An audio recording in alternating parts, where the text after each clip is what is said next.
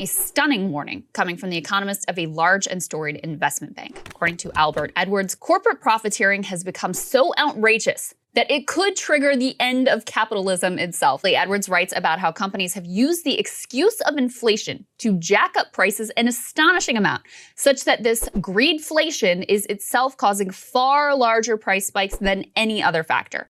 This is The Middle with Anthony Weiner. Unplugged. Welcome to episode 31 of The Middle Unplugged, a break in the middle of the week when we reclaim the microphone from the far left and the far right and try to carve out some time for a less shrill and less extreme and generally less angry conversations. You know, one of the real burdens of this podcast is not coming up with brilliant ideas or smart things to say, but rather to how to respond to those brilliant things and how they have given rise to other people saying things that everyone hails as being brilliant, but forgot to include me on the list of brilliant people. All right, that's pretty clumsy. I guess what I'm trying to say is there are times I wish I could say I told you so. I am a bit taken about how my argument for using the 14th Amendment for the debt crisis, for example, from a couple of weeks ago, has now been elevated all the way to the White House briefing room and the words actually coming out of the president's mouth and a press conference by a bunch of senators. I mean, episode 28 is not really that far back. And let's face it, I did not invent this idea, but I did kind of say maybe we should give it more serious thought. But anyway, Biden didn't mention me when he was talking about it. The bum should have included me. Anyway, back in March of last year, there's another example of this. March of last year, I wondered about how much the inflation that we were experiencing back then, and I say back then because prices have come down quite a bit, thanks Joe Biden, how much it was attributable to not any actual thing going on in the economy, but what we all thought was happening. This is a snippet of what I said then on my show, The Middle. Amazon's quarterly profits were up 75%, $35 billion. Netflix quarterly profits were up 96%. Nike's quarterly profits, the last quarter, were up 125%. FedEx is up 307%. And so I say to you that, okay, there are some things out there that are driving prices up, but at what point do you start to say, I wonder if these companies are using the sense that we have that, okay, prices are going up to make the prices not only go up what they need to for them to make a profit, but use it as an opportunity to squeeze us for every last time. That was from March of 2022, and inflation was not nearly what it was then, but it not anywhere near the 2% benchmark that the Fed likes. But now this concept that I kind of hinted at there and did a whole episode on, to be honest, has a name. They call it greedflation, and it's being taken pretty seriously by real economists. A former Fed chair coined another term for it in January in a piece that he wrote, called it the price spiral. In March, the chief economist at UBS Global Wealth really lit a flame to this idea. He's no flaming liberal, speaking of that, when he wrote about what he called, quote, the profit margin-led inflation. But I like greedflation, and I'm going to stick with it. So I don't have an economist here to explain it, so I'll try.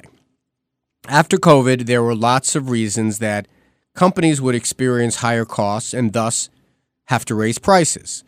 The now famous supply chain problems, the inability to get parts from place one to place B, and often the shortages of those parts because of factories being closed or workers being sick. Sometimes it was an oddball thing, like so many people were ordering things online that had to be shipped from overseas during COVID that shipping containers were not available for a while because they were all on our side of the water.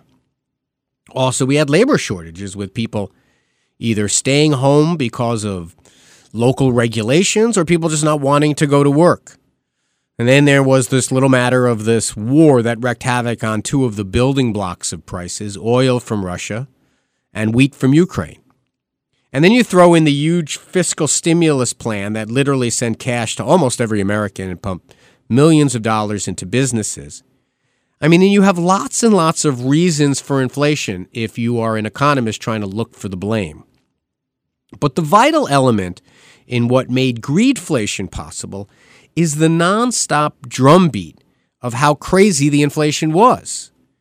From the media, from candidates for office, After a generation that saw kind of no inflation, I mean, let's face it, we went a very long time without it. Suddenly, it was all anyone was talking about. I got to get a mortgage to buy my kid diapers. This Easter, I'm not going to be painting potatoes. I can't afford them. I'm going to paint eggs. What they said was, I'm not going to paint eggs. I'm going to paint potatoes. I mean, the jokes on late night TV, the political ads. And so the question was, what if this common understanding that inflation is out of control came to influence consumers to pay more when otherwise they might balk at those high prices?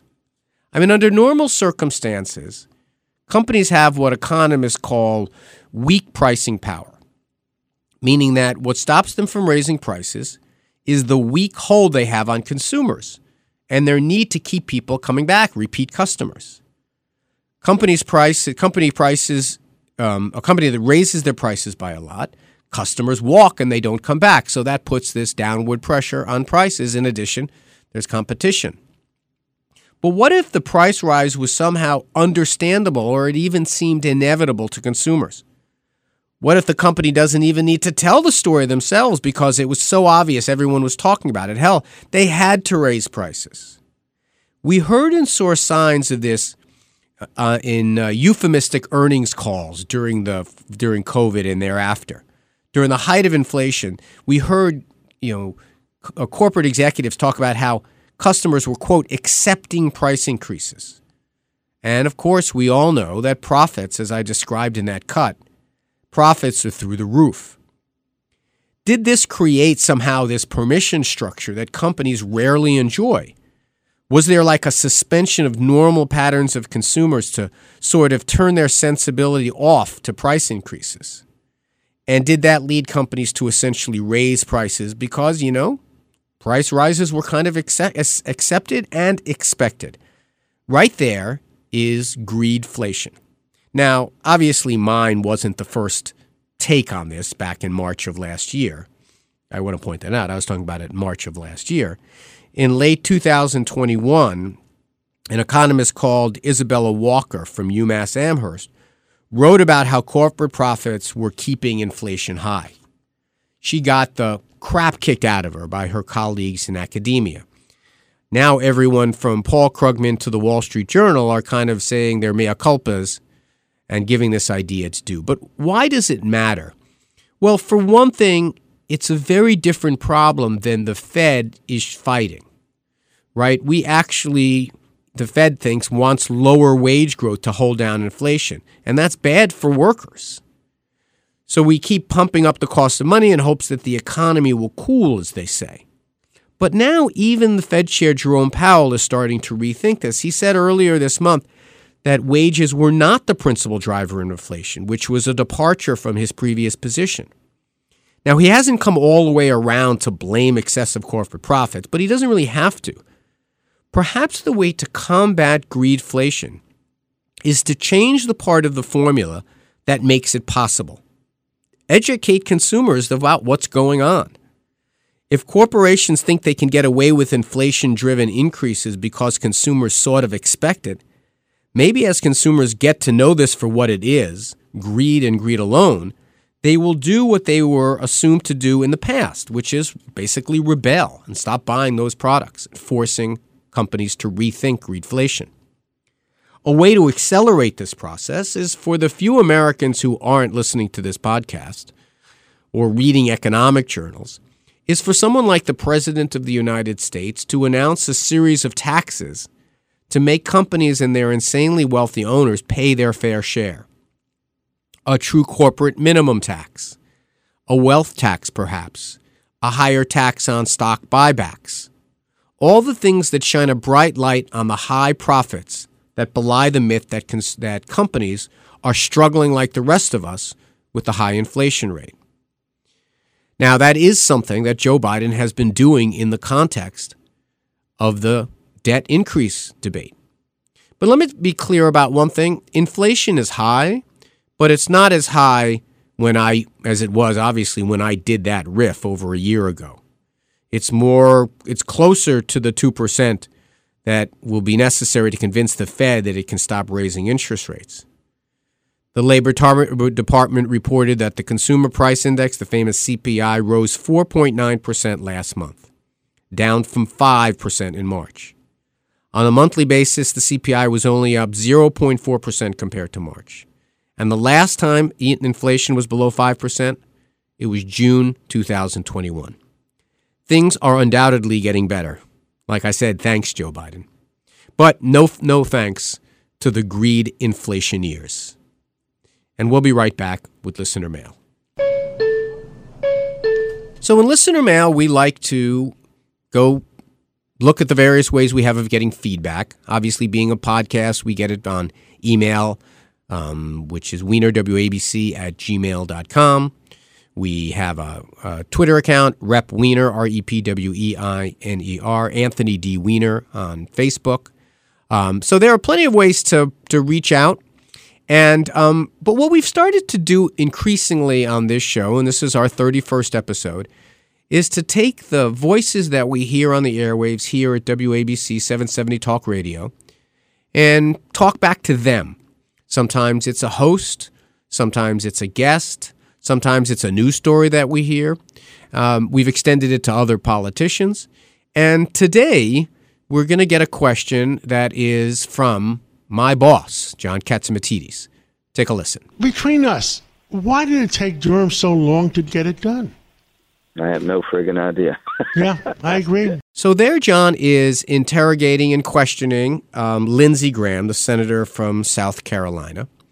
I think Lindsey Graham has become a fairly well-known figure in the country. He was someone that was a candidate for president himself in 2016. I don't know if he actually made it to 2016. He was a very fervent critic of Donald Trump, an ally of the late John McCain. The two of them were virtually inseparable. But recently he has become an all-purpose Trump apologist. But they're talking about the Durham report.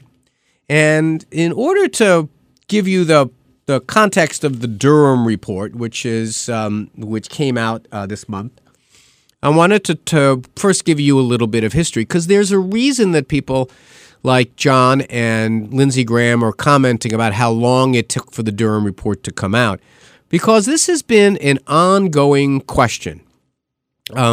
There was, back in June, first of all, let's reset the table, 2016, an election that saw Russian interference helped by the FBI director, James Comey, opening up an investigation into Hillary Clinton days before the election that many people think tipped the election in favor of Donald Trump. He closed that investigation days later. I was intimately involved in that. It led to June 2018, an Inspector General report looking at what went down in the campaign of 2016, 568 pages. Went through every email and every document and interviewed dozens and dozens of people. Inspectors General are people that are in departments but don't work for the department. Their job is to do oversight and to do audits and to do reports on what things went right and what's wrong. They're considered to be nonpartisan. So the IG report comes out in June of 2018, 568 pages. It's a lot of pages to summarize, but it basically said that James Comey acted improperly, that they blamed Anthony Weiner's laptop, but in fact, they had plenty of time to look at that laptop to find out that there was nothing on it of note. They made note that while they talked openly about Hillary Clinton being under investigation, they hid the fact that Donald Trump was also under investigation at the time. Then in March 2019 is the famous Mueller report.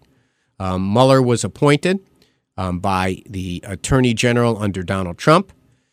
448 pages talking about the efforts by the Russians to interfere, and it was a special counsel investigation that revealed an enormous amount. 37 indictments, 7 guilty pleas or convictions, compelling evidence that the president obstructed Donald Trump obstructed justice on multiple occasions, referred 14 criminal matters to the Justice Department.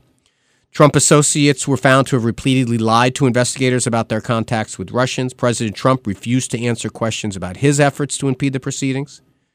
A statement signed by over 1,000 former federal prosecutors concluded that if any other American engaged in the same effort to impede federal proceedings the way Trump did, they likely would have been indicted. They found that Russia engaged in extensive attacks on the U.S. election in 2016. They called it sweeping and systematic. Major attacks include information warfare campaign that favored Donald Trump, and they hacked Hillary Clinton's databases.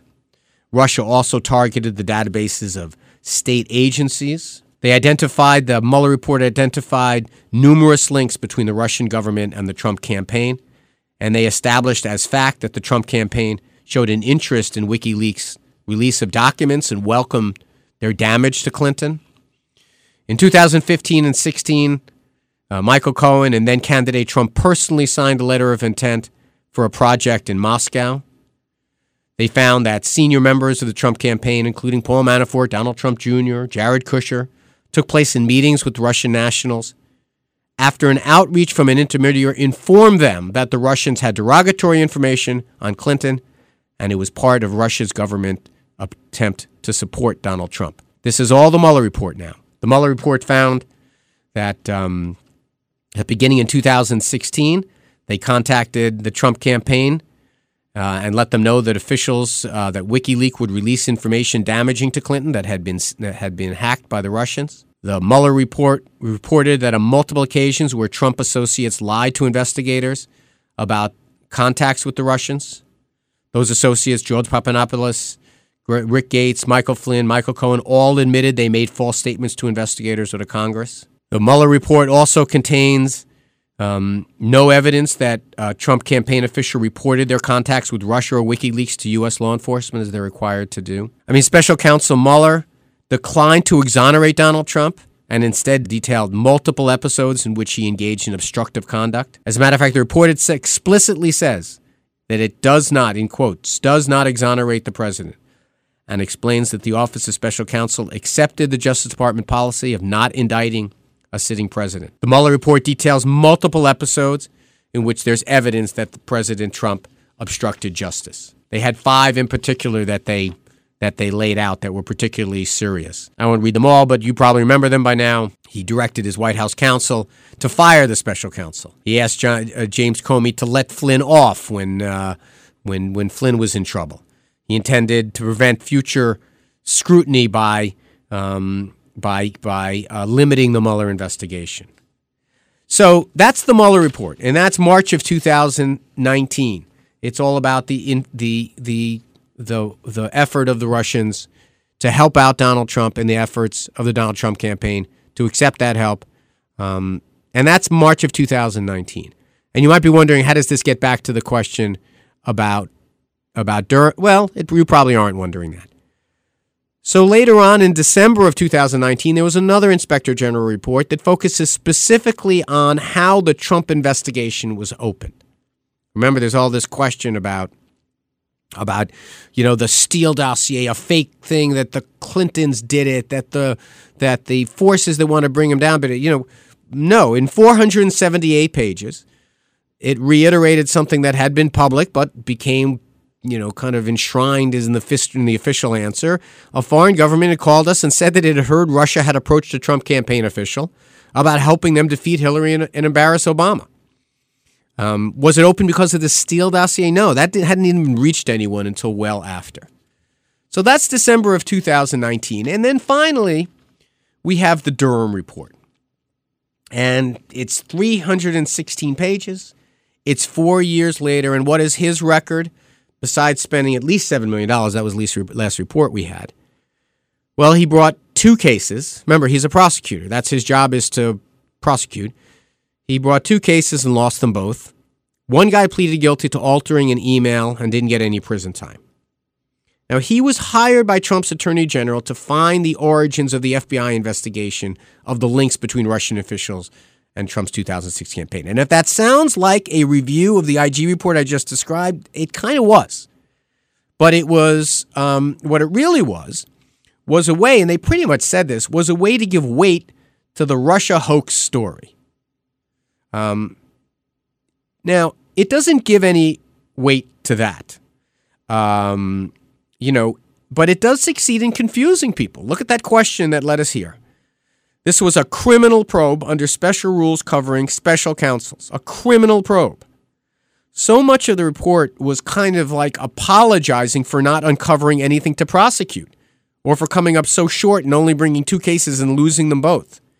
Remember, Donald Trump promised that this was the crime of the century that was going to finally be revealed.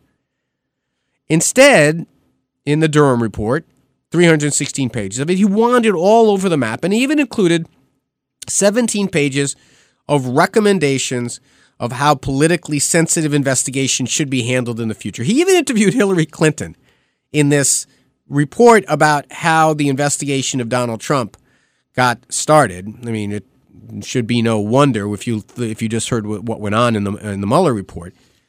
But it should be noted that there are a lot of people who thought that this guy was such a joke that they wouldn't even agree to talk to him. James Comey, for example, refused to talk to him. Former Deputy Director of the FBI, Andrew McCabe, refused to talk to him. The senior FBI agent for national security at the time, William Priestap, refused to talk to him. This investigator, Glenn Simpson, he refused to talk to him. And at the end, this report is a chock-a-block of everything but proof of wrongdoing. And he even said so much. His biggest earth-shattering conclusion, the FBI, he says, should have opened a preliminary investigation into Trump instead of a full investigation. I kid you not. That was part of his recommendation, probably his biggest recommendations. Yep, that's it. By the way, the IG report that came out in 2019 explains why this step was taken and answers the question why that was done according to the FBI playbook. But what he did do, in a way, what he was hired to do. Keep the deflection strategy alive, which you heard in that exchange between Senator Graham and John. Provide material for the Russia-Trump denialists. But he failed to change the facts. And here they are. Russia attacked the United States election to help Trump. Trump and his aides helped that assault by denying it was happening and by welcoming it when it was underway. For 7 years, the effort has been to confuse this basic set of facts. Durham doesn't dispute that basic set of facts. His report only goes to help those who say, all those other reports of the facts, all those other convictions, well, they never should have been found. But as they say, facts are stubborn things. So if you like this episode, I encourage you to subscribe so you get it every week. It comes out Wednesday mornings. Also, you can listen to the namesake show or our sister show, The Middle, which is on the radio from 2 to 3 on Saturday afternoons. It's available as a podcast on the Red Apple Podcast Network or wherever you get podcasts. Also, as I said, we welcome any kind of feedback that you have. And if you listen to the Saturday show, you can always call in and talk to me directly. I appreciate all the support for the show, and this marks the end of The Middle Unplugged.